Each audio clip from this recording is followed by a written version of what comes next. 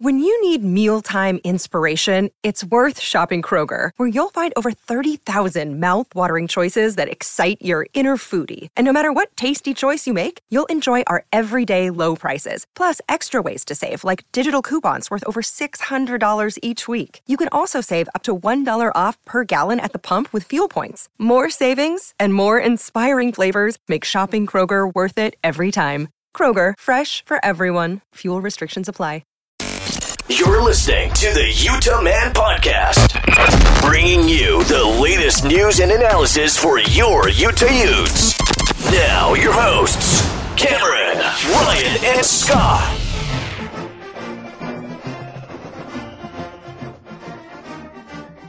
Welcome on into the Utah Man Podcast. On this episode, the Utes take a loss in a tough one against the Huskies, and we look forward as Utah takes on the Wildcats of Arizona. And we've got Ryan. Hey, Ute Nation. And we've got Scott. Hey, what's up, boys? I did not die. I'm back. When you sound so much better. It was touch and go. I mean, you were so out of it that you were like sleep emailing the next morning. You had laryngitis. You couldn't talk, but you wanted Apple iTunes cards. You know, I was just a day ahead of everybody on that.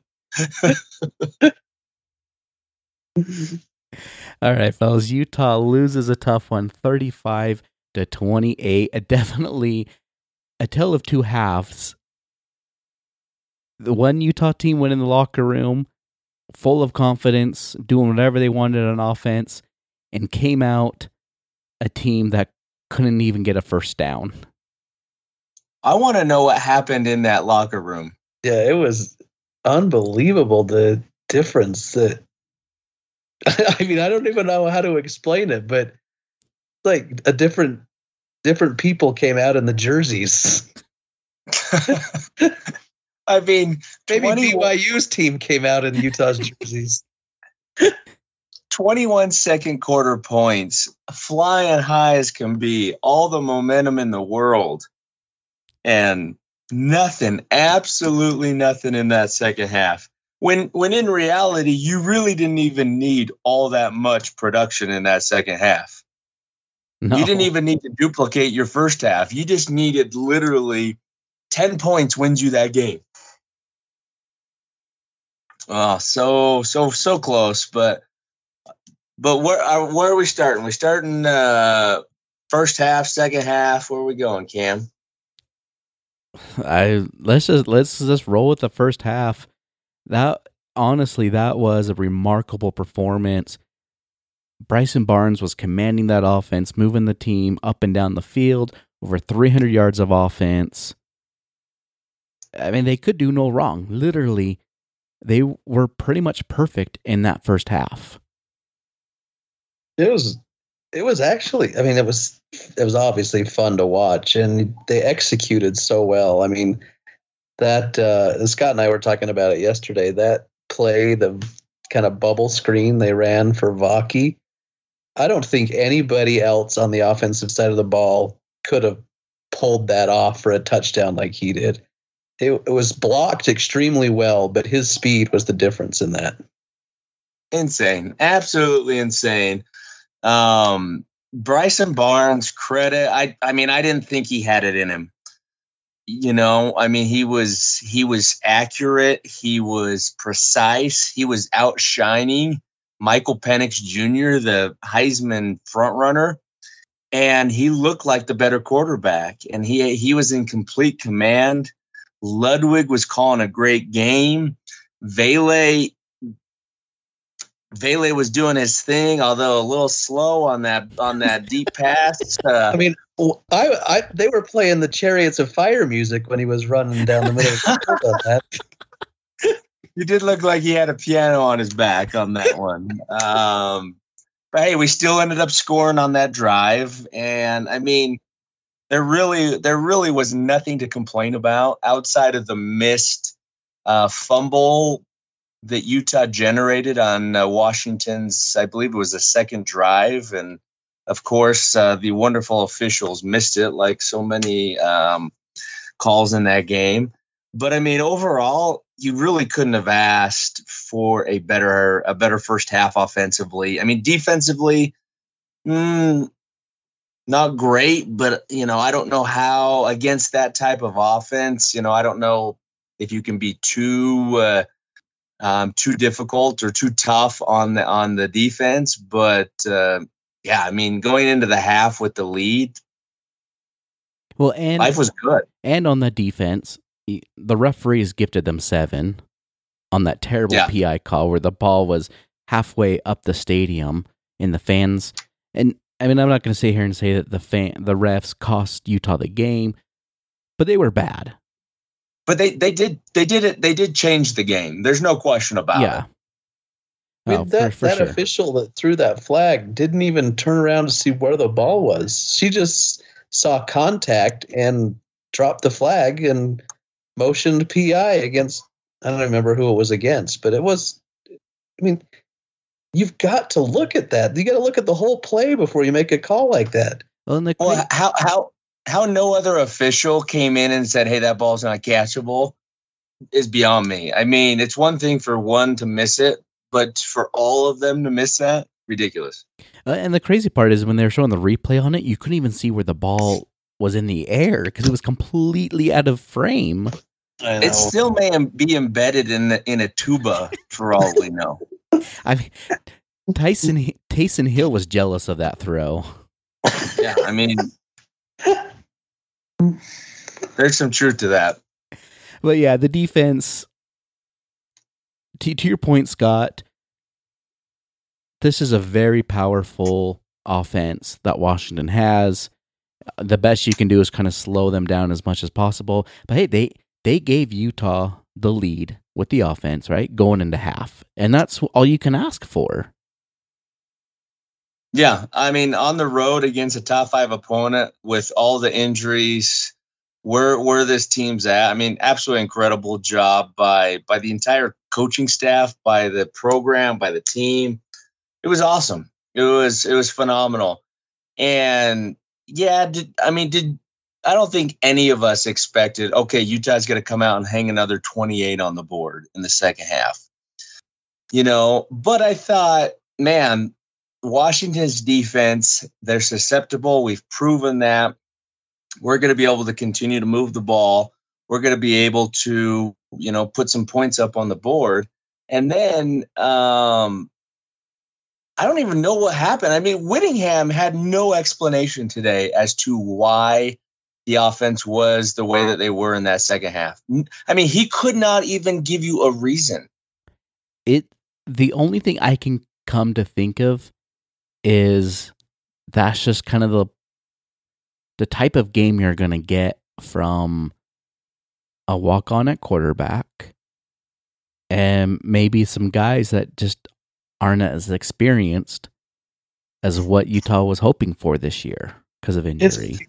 It's almost like if you take a snapshot of the whole season, it's almost been like that up and down. You look at, we've had some games where you're like, wow, where'd that offense come from? And then you look at Oregon State where we can't get on the board.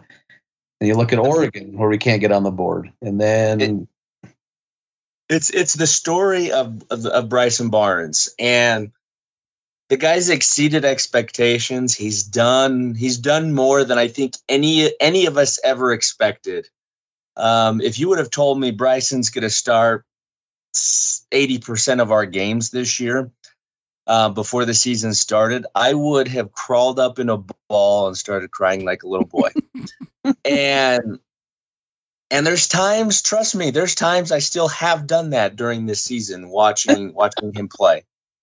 But what credit where credit's due, he has grown up a lot. He has taken the heat and he's come out and he's won us a bunch of games.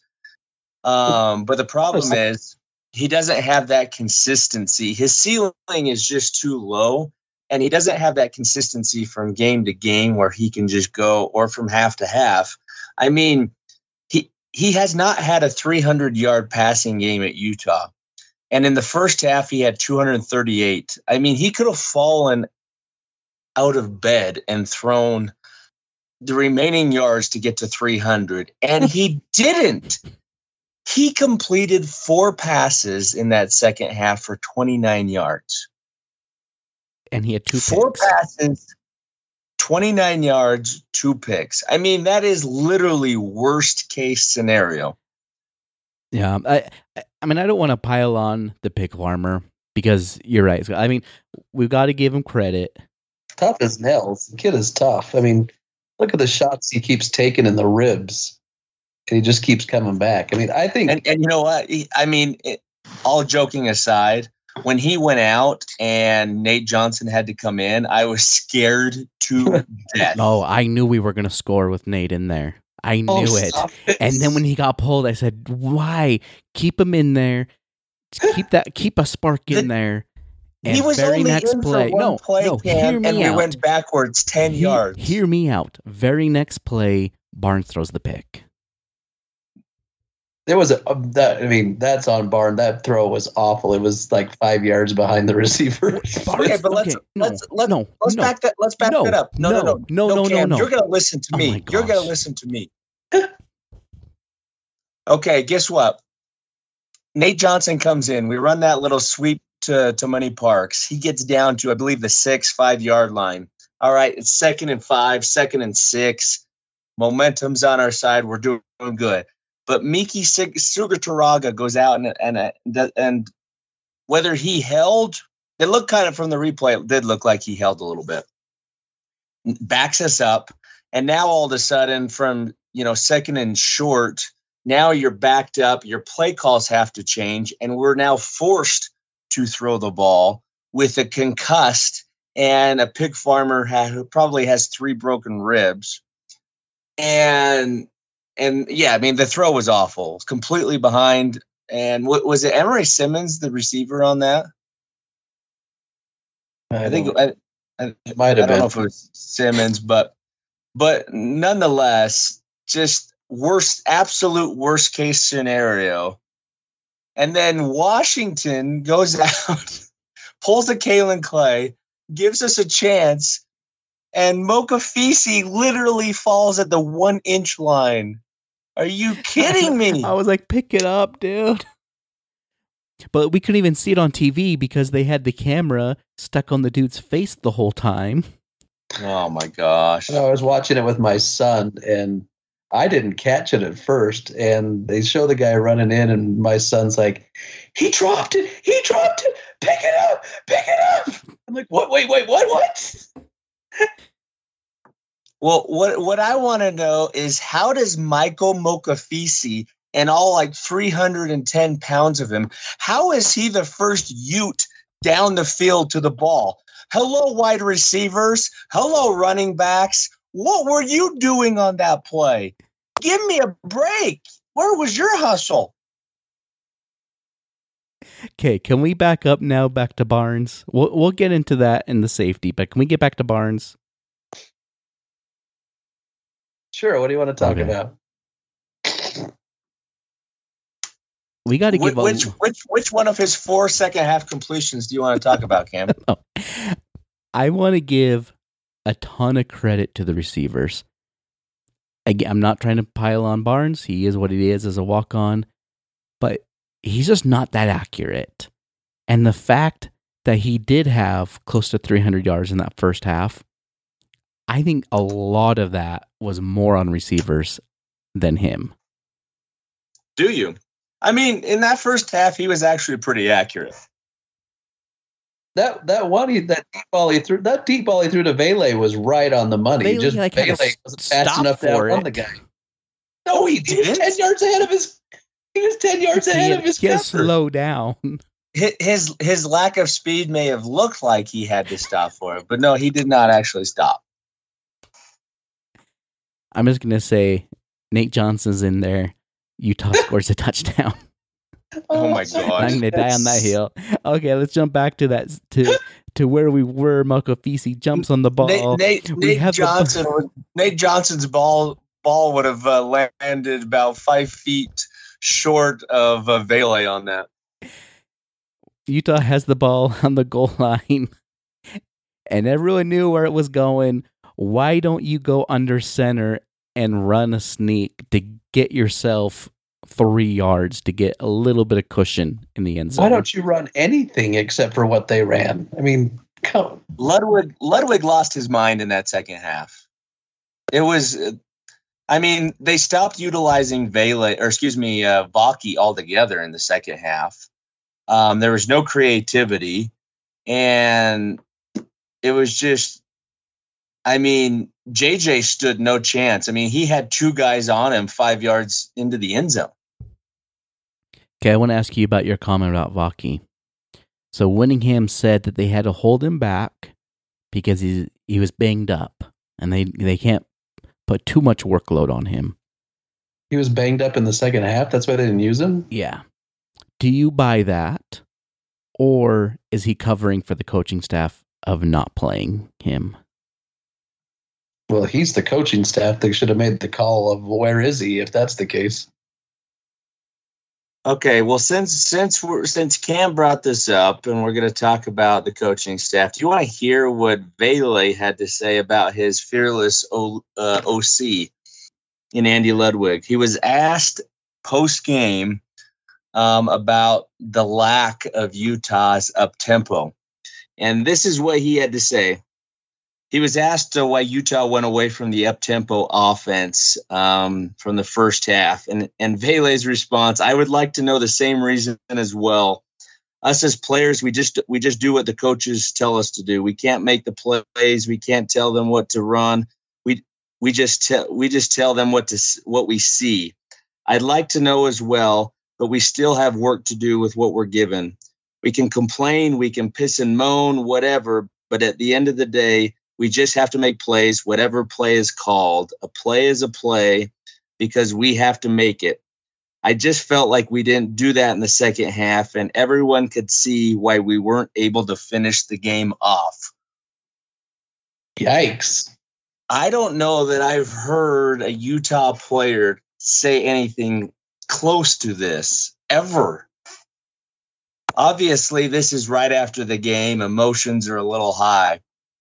But you could tell Vele was not happy with Ludwig in that second half, whether it's, just from a lack of up-tempo, but probably the other play calls. He wasn't given much of an opportunity in that second half himself, but not good from Ludwig. I mean, I know Winningham addressed that very topic, and he said they like to go up-tempo once they get a first down. And where they really weren't moving the ball, I guess the way I'm taking Winningham's comments is they just never really had an opportunity to go up tempo in that second half. No, that's not true. They still had some first downs. They still had opportunities. I'm not saying I believe him. I'm just saying that's what Winningham said. And you know what? Maybe you can create some more first down opportunities by going up tempo. When you're successful at doing it consistently and it's catching the defense off guard, maybe you shouldn't have to wait for those first downs. Just a thought. It's interesting that it does kind of seem like Barnes does do better with a higher tempo offense than a slow down game. And I think a lot of that is because when you go up tempo, the defenses typically have to pay a lot of base. They don't have a chance to really put in a special blitz or trying to hide coverage. They pretty much a lot of times just go in their base coverage, their base defense. They can't substitute. Exactly. Oh, I mean, that's another great point.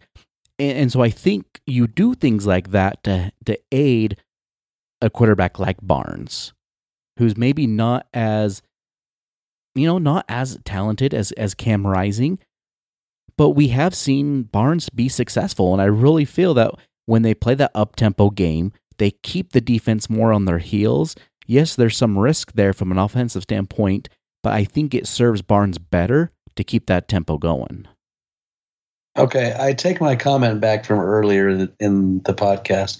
It wasn't BYU's team that showed up in the second half to play. It was actually Kalani's staff that called the plays in the second half.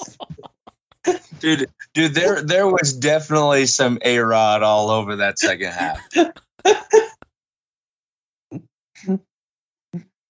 I knew I smelt something familiar. It wouldn't be the Utah Man podcast without a dig here and there, right?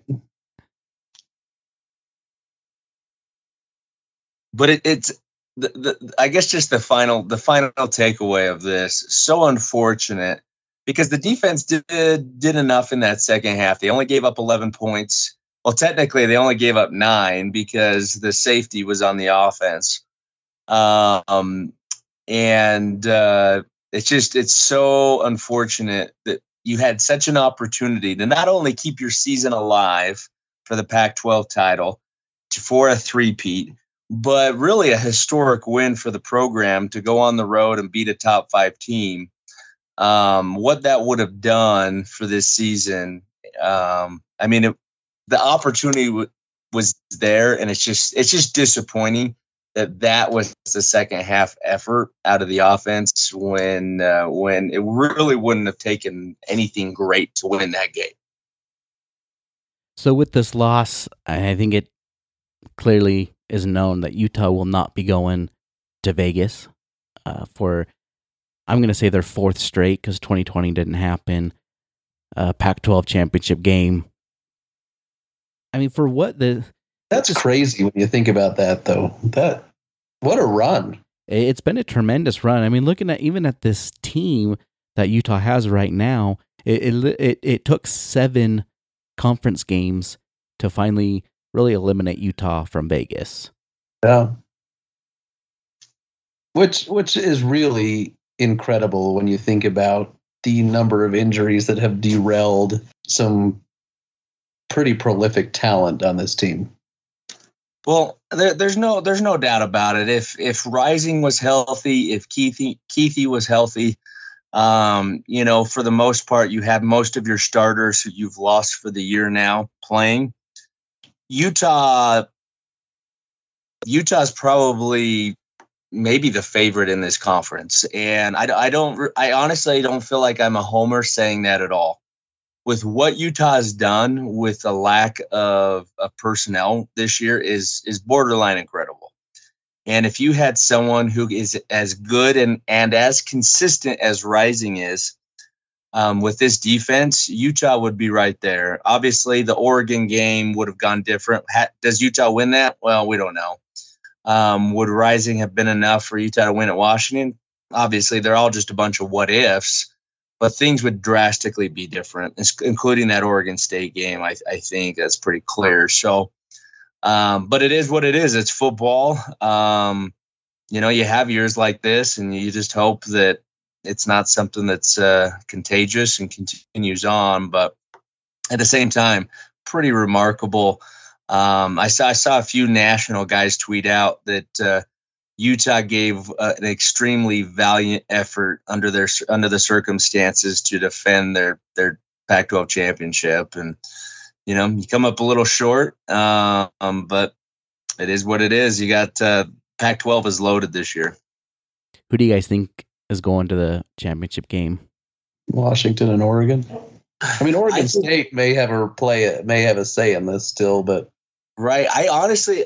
Look, and I'm not saying this because I'm bitter how things went, but if you're just being realistic, Oregon looks way better to me than Washington. I think Washington's probably got the best offense in the conference, and they're the most explosive. But Oregon has a legit good defense and still a very, very good offense. I think Oregon State's going to beat Washington this weekend. So it's going to be interesting to see how this plays out. But I think Oregon's going to win I think they're going to win the title this year. I think that Washington-Oregon State game is going to be a good one. It's in Corvallis. Oregon State's a great team at home, and Utah saw that firsthand. But I kind of agree with you guys. I kind of see Oregon as the best complete team right now in the Pac-12. I'm just going to say I'm just glad it's not USC or UCLA. I don't really have a dog in the race. I'm just glad it's not the Trojans or the Bruins, to be honest with you. What a mess. Those two schools that basically started the demise of this conference are just floundering, and they're going to go to the Big Ten and flounder more. Does Chip Kelly even make it to the Big Ten? Does he survive this year? I think he does, just because I haven't heard anything about him being on the hot seat. And I know he did just get an extension, which obviously would make it a little bit more difficult to fire him. But I mean, they're bad. They are really bad. And it's unreal. I mean, he was so dominant when he was at Oregon. And you'd think after a few years at UCLA, he'd be able to create the same type of deal. And he is not. No, he's not running the same system. He's just completely kind of abandoned that, which I understand to an extent, because that system is not it's not catching people off guard like it did when he was in his heyday at Oregon. But there's a lot. It's going to be interesting to see how USC, how UCLA. Quite frankly, I'm interested to see how Washington and Oregon do in the Big Ten, because any coach and any program can be pretty darn good when you have a dynamic quarterback. You have not seen Dan Lanning without a great quarterback in Bo Nix. His 2 years at Oregon, he's had Bo Nix, and now you see the same thing with DeBoer. How good is he without Penix? And so it'll be interesting to kind of see how things play out there. But is Penix going to be gone? Those couple of those fantastic receivers are going to be gone too. I mean, here's something interesting. Those UW wide receivers were something else. Mm-hmm. Odunze, however you pronounce his name, was phenomenal. Polk, Bernard, and one of their best wide receivers, Terry, I think it's McMillan, something of that nature. He's only played in a couple games this year, but he's going to be a high draft pick, and he didn't even play and hasn't been playing. So, yes, Michael Penix is really good, and, man, he showed that, how he delivers those balls, but he's also throwing to an absolute wealth of talent at that wide receiver position. Just to go back to the Utah game, though, you listed all those great wide receivers. I mean, we got to give credit to Utah secondary, especially guys like Teo Johnson and Snowden, who really are. What's his full name? If you were his mother and you were angry with him, what are you calling him, Cam? Smith Snowden. Oh, there it is. There it is. I knew you could do it. It's a little difficulty for me there. But no, getting those young guys, those important plays and those reps against these top athlete wide receivers of Washington is going to pay dividends down the road. So I think that is one thing you can take away from this game is these younger guys that are getting reps, getting time. They're playing against these top NFL prospect players, and they did really well. When you look at what Washington's been able to do all season long, Utah's defense, they gave up some, but I think overall they did pretty well. Okay, staying on this wide receiver group, does Devon Vele and Money Parks, who are our two best wide receivers, do they crack that Washington rotation? Money Parks maybe with his speed. I don't know. Vele is a really good receiver. He just doesn't have top end speed. Vele has really come into his own the last couple weeks. He has, and don't get me wrong. I'm not trying to be critical. I'm just saying the discrepancy between what we have at wide receiver versus what Oregon, what USC, what UW has at wide receiver is, I think, what is ultimately keeping Utah back from being one of those teams that not only can win the Pac-12, but, hey, can go win a Rose Bowl, can go, make it to the playoff, can win a game in the playoff. Is, obviously having elite tight ends and some of the best tight ends in the country that helped and that kind of offset that, right? But I think where Utah's got to grow is we got to figure out how to recruit some wide receivers. We need some dogs. We need some Steve Smiths to come along. We need some guys that can come in and take over games and that just cannot be guarded. And it feels like it's forever since we've had that. I mean, it is what it is, but I think that's Utah's next step. They've got to figure out where they can get an Adonze and some of these guys on the roster that can come in and play at an extremely high level. No, I mean, Scott, I agree with you in that aspect. Because if you look at wide receivers as draft prospects for the NFL, I don't think you're listing Vele or Money Parks there. No, I love those guys, and I love what they do and what they've done for Utah. And don't get me wrong, I'm not wanting to get rid of them by any means, but there needs to be more guys that surround them and more guys. I mean, I look at this roster, the wide receiver position, and it's just a lot of misses. It's guys that can't make the field, can't make the too deep. And it's quite surprising. And it's really, and you're absolutely right. I mean, I think that's in the last several years when we've, increased our depth and gotten really good at a number of positions. That's the position that is still lacking. And we seem to turn over coach after coach after coach in that area. I'll tell you, I just hear Steve Smith music, baby. He was out for the job once. You get Steve Smith to come coach your wide receivers. Not only is he going to turn some dudes into absolute dogs, he's going to recruit some dogs. He's going to get some dogs from other programs that want to transfer and come play for him.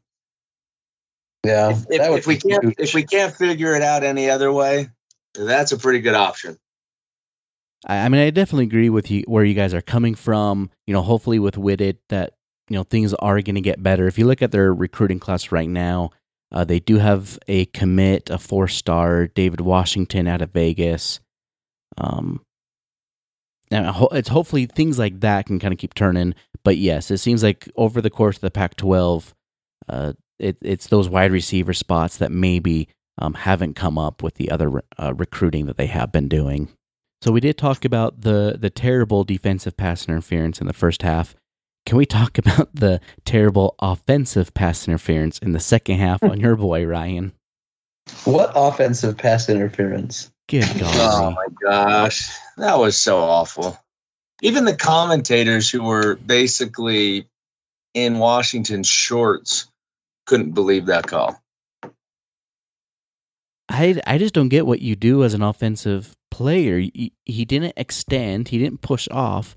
Like, there was contact made by both players. I don't get what he like. I just don't get how that's pass interference. And I want to know. I couldn't tell from the replay which official threw the flag. Is it the side judge? Was it downfield? I mean, if it's downfield, how do they even see what happened? Well, the defender didn't make any movements that he got pushed. There was no really separation that occurred. And let's be honest, wide receivers on every team in every game do much worse than that all the time. I mean, he literally did not even extend his arm. And so it's just absolutely mind-blowing, that call. It takes a first down off the board. Puts Utah, obviously, Utah struggles when they get behind the chains. And that was just an absolute killer of that drive. And whatever people want to say, and look, this isn't sour grapes, but it sure looked how that game started to become officiated that the Pac-12 wanted to make sure UW stayed undefeated. Oh, I mean, that's what it felt. Utah's cost the Pac-12 millions of dollars the last couple seasons by knocking teams out of the playoffs. Well, look at it that way. But it's just one of those things. The officials there to call the game by the rules as is. There's not supposed to be I mean, heck, Utah never expects to get the benefit of the doubt to win them a game, right? I mean, it's just call the game how it's supposed to be called, enforce the rules as is, and I mean the officials, Kyle Whittingham even alluded to it. They took over the show. They wanted the show. Every play was a penalty, it felt like, down the stretch, and it was just absolutely ridiculous. Let the kids play. If something egregious happens, for sure, yeah, flag it. But the Pac-12 officials, the good thing is they need to die. They need this virus that is Pac-12 officiating needs to end. And that is the one good thing about seeing the Pac-12 die is these officials, and get rid of this. It's absolutely ridiculous. All right, so that'll kind of do it on our thoughts of the Utah-Washington game, kind of where things are with the Pac-12. We're up against a break. When we come back, there's been some, coaches let go this past week and some rumors involving the Utes with that. When we come back, we'll talk about that and head into the Utah-Arizona game.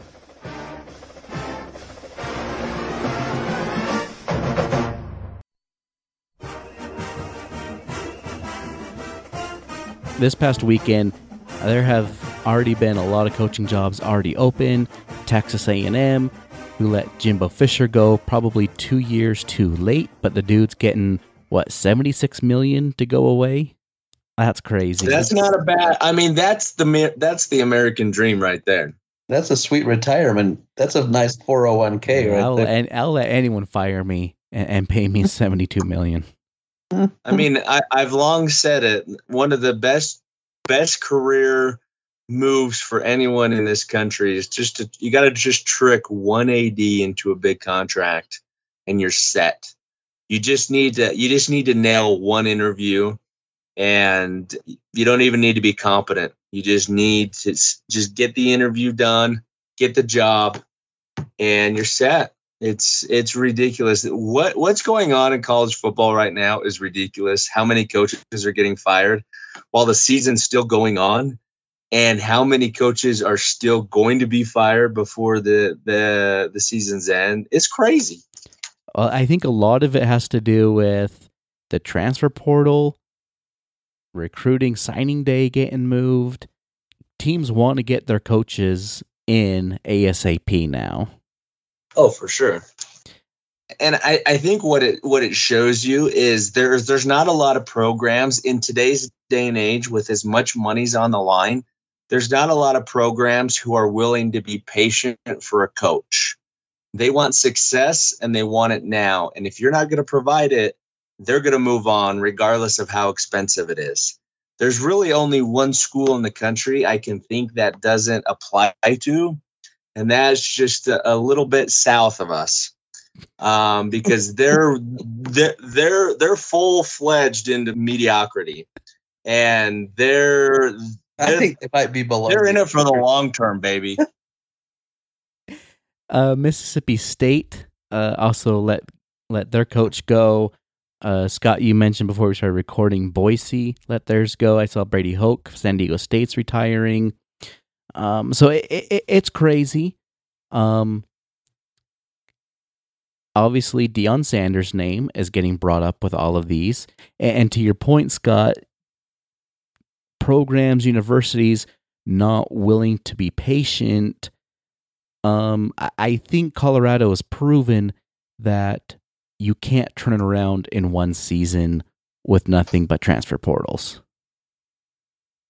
Well, I mean, UNLV is an interesting case here because they did the same thing. They actually were just behind Colorado last year in the amount of roster turnover that they had.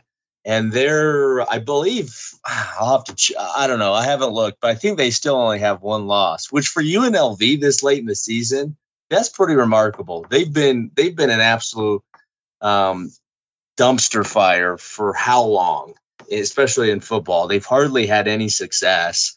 And so they're kind of the one program that has proven that they can have a quick turnaround. Obviously, Colorado got all the attention from Deion and what he's done there. But I'm going to laugh. I will not stop laughing if Colorado loses Prime after this investment that they've made, after the roster turnover, because if Dion goes, most of those kids are going to leave as well. The next coach is going to have a hard haul there. Oh, yeah. Yeah, they could be in worse shape than they were previously. So it's going to be interesting to see what happens. So UNLV is 8-2 on the year, 6-1 in the Mountain West, up there with Air Force tied in the Mountain West standings. I mean, to me that's a little bit different doing it at that level compared to a P5 conference like the Pac-12 or even the SEC. For sure. But it's a huge jump for UNLV. It is. And I'll, give them credit for that.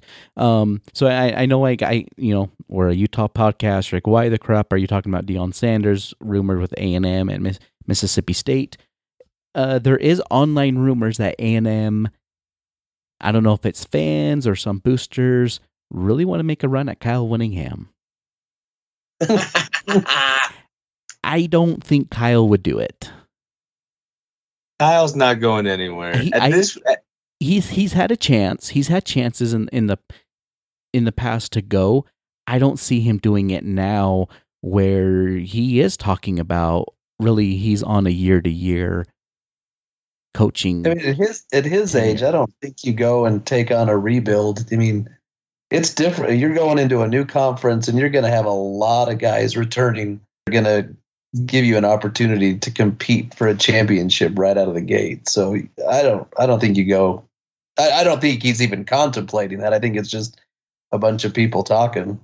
Well, I'll say this. Now, you never know. You can never say never in college football, right? Obviously, very unlikely Kyle's going to do anything. But if A&M, who has endless amount of funds, as you can see by a $75 million payout just to get rid of a coach, if they were to offer Kyle $100 million guaranteed to come coach them for the next 4-6 years, however long, I mean, let's be honest, that would be a little tough to turn down. $100 million? I'm just saying, what if they come with a crazy number like that? Well, LSU is paying Brian Kelly that much money. Well, yeah, and with A&M his fake accent. They weren't even A&M wasn't far off with what they were paying Jimbo Fisher, and so very unlikely. But you know what? There's a part of me that would love to see Kyle do it, just to see what he could accomplish. Because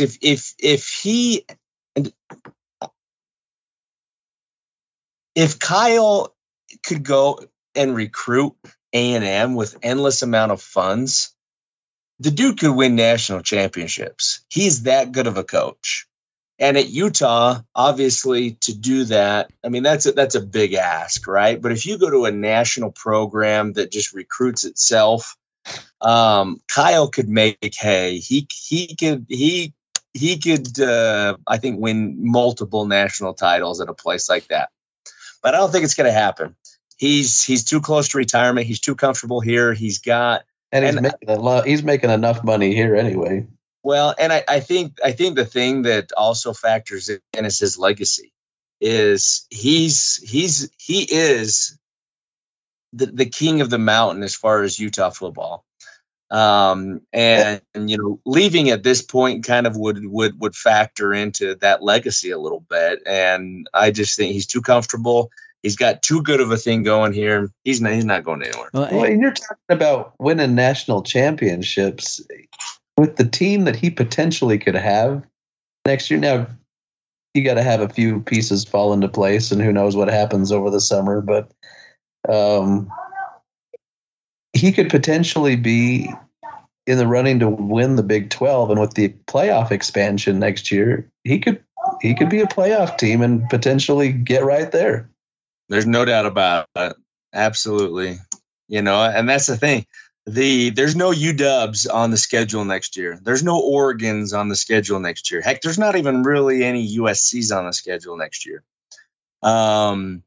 and I know Ute fans are crapping all over the Big 12, and I've done plenty of that myself. Is it going to be a walk in the park? No, it's not. But it is substantially easier than what Utah's had to face this year. No, I mean, look at Utah's strength of schedule this year compared to BYU. They're night and day. One's in the teens, one's in the 60s. But I will say with Kyle, you mentioned his legacy. Kyle's set up where he's going to have his hands, his fingerprints on this program for decades. Even after he retires, he has the consulting advisor role that's built into his contract where he's going to have a say in who's coaching, how the team runs. And so I kind of agree with you guys at this point of his life. I don't see him giving all that up just to go down to A&M. I think Kyle has so much power. If he had like a Barry Alvarez ego, when he retires, he could force Harlan out and take Harlan's job. There's no question in my mind about that at all. He's got that much power with the university, with how beloved he is. Now, I don't think he wants that. I think he just, I think that Cush consulting kind of assistant AD over football would be a pretty good gig for him. But make no mistake, he's a power broker up there on the Hill. Definitely. All right, let's jump into this Utah-Arizona game. Arizona really a surprise, I think, in this season. They are 7-3 on the road, or 7-3 on the season, 5-2 in conference. Really, Noah Fafita has come in and just really taken over. I think Whittingham called him the spark for the team, and rightfully so. Just a tremendous player. I think maybe at the beginning of the season with Delora in there, you might kind of chalk this up that this is an automatic W for the Utes. I don't think so anymore. I mean, in fact, Vegas has Arizona as the favorite in this one. It really could be a toss-up, guys. It's going to be a tough game. I think the Utes can go down there and win it, but I think a lot of it's going to depend on their mindset. Like, in their minds, what's left to play for. I mean, last week they knew that if they win, there's still a road to the Pac-12 championship. That's not on the table anymore. So, do they have the same mindset? Do they go out and finish the season strong, or is it just like, yeah? I don't know. It'll be interesting to see how they come out. That I think, Ryan, you nailed it on the head. And this Utah team has not been in this situation since really the COVID year. They've been in every conference race until the very end.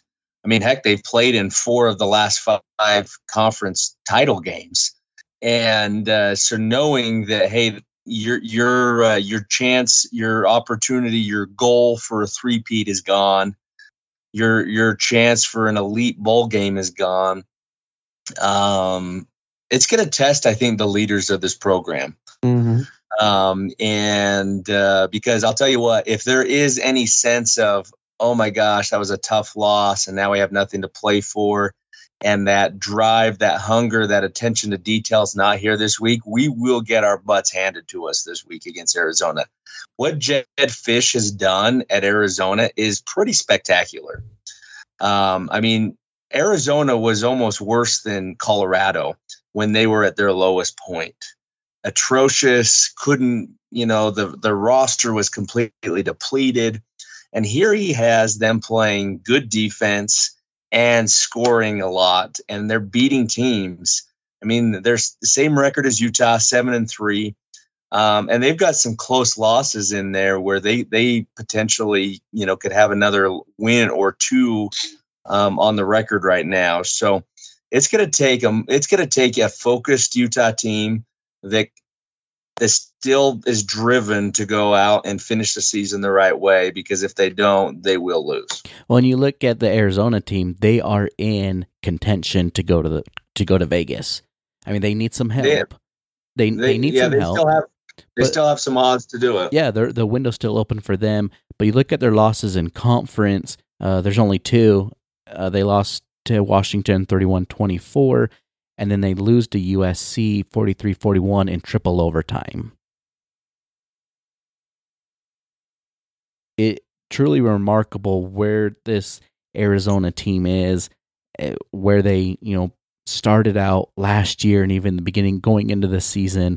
Well, it's crazy that what Noah Fifita's done. Freshman quarterback who's undersized, the nephew of Steve Fifita, who the great Ute defensive tackle from the Urban Meyer years. It's his nephew, who actually grew up a Ute fan, wanted to come to Utah, but we took Nate Johnson over him in that recruiting class, which... Are you proud of that, Cameron? I plead the fifth.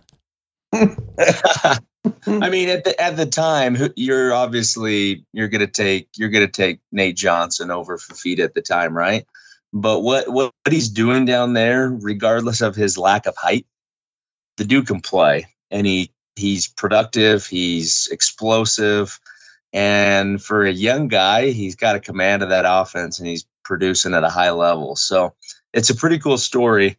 I mean, ultimately, it's going to be a tough test for the Utes. Definitely is. I think the big thing for me with Fifita is he doesn't turn the ball over.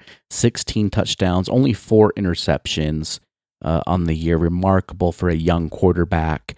Really, Arizona, they got some wide receivers. They may have as good of a core as Washington. So that helps any quarterback, as we know. But again, it's just another test for the secondary.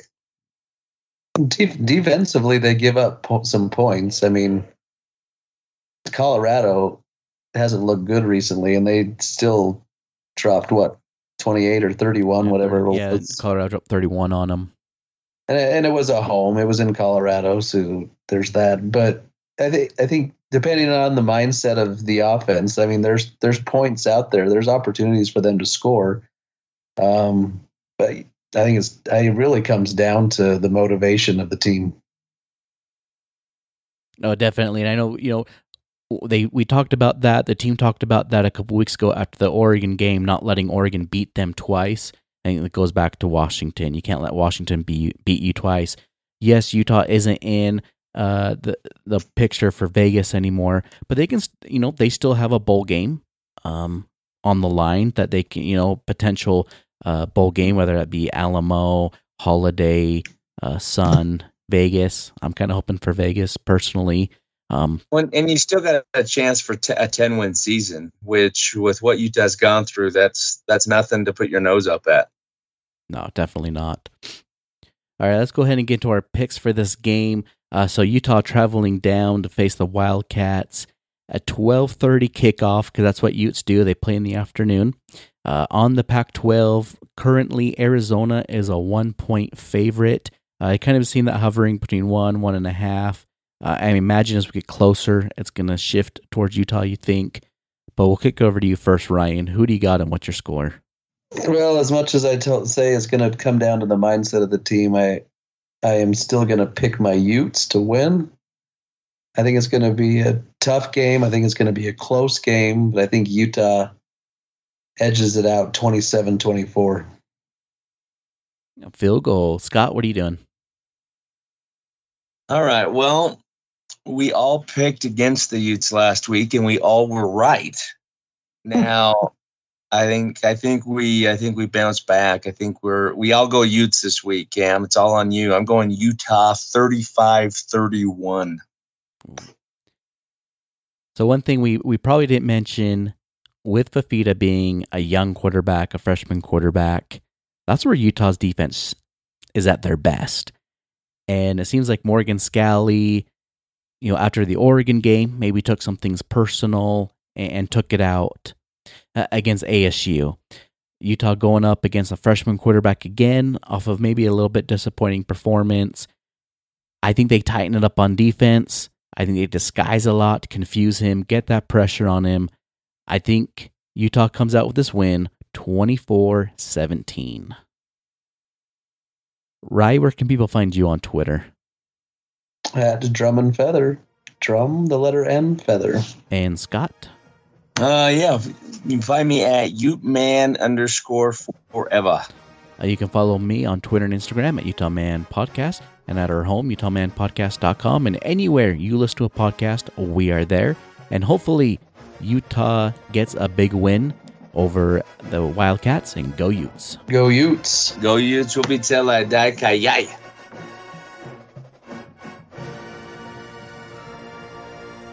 We're good. Let's cut it. The views and opinions expressed on this podcast are their own and are no way affiliated with the University of Utah.